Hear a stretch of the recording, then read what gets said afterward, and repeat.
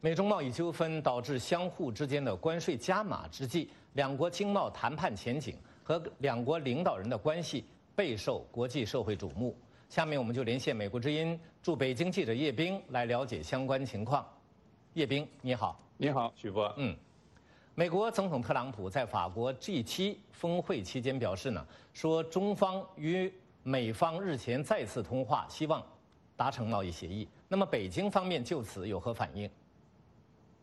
美国总统特朗普上周宣布，从10月1号起，价值2500亿美元的中国商品的关税从25%提升到30%。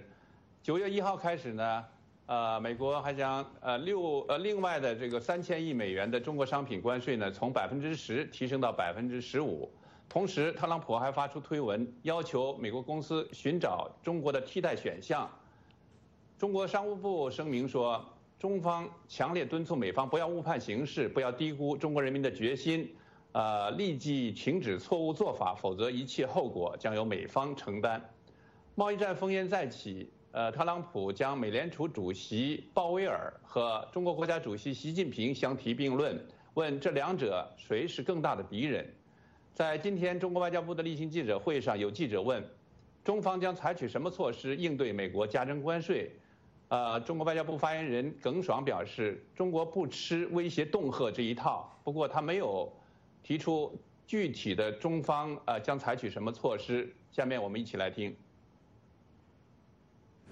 中方对美方这种赤裸裸的贸易霸凌行径和极限施压做法表示坚决反对，完全不能接受。我这里要再次提醒美方，中国根本不吃威胁恫吓这一套。我们强烈敦促美方不要误判形势，立即停止错误做法。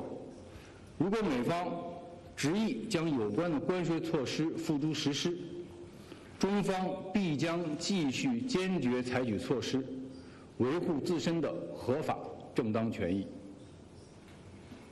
正在法国进行的7国集团峰会上，特朗普话锋一转，再次称习近平主席是伟大领袖，英文就是 Great Leader。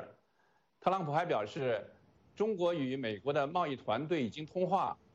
他说，中方在通话中表示，让我们回到谈判桌。特朗普表示，他认为中方想要做一些事情，而中国外交部发言人耿爽今天则表示，对于美方提到的周末的双方通话，他没有听说过。对于特朗普推文要求美国公司寻找中国的替代方案，耿爽回应说，没等中方做出回应，美国股市即大幅上涨。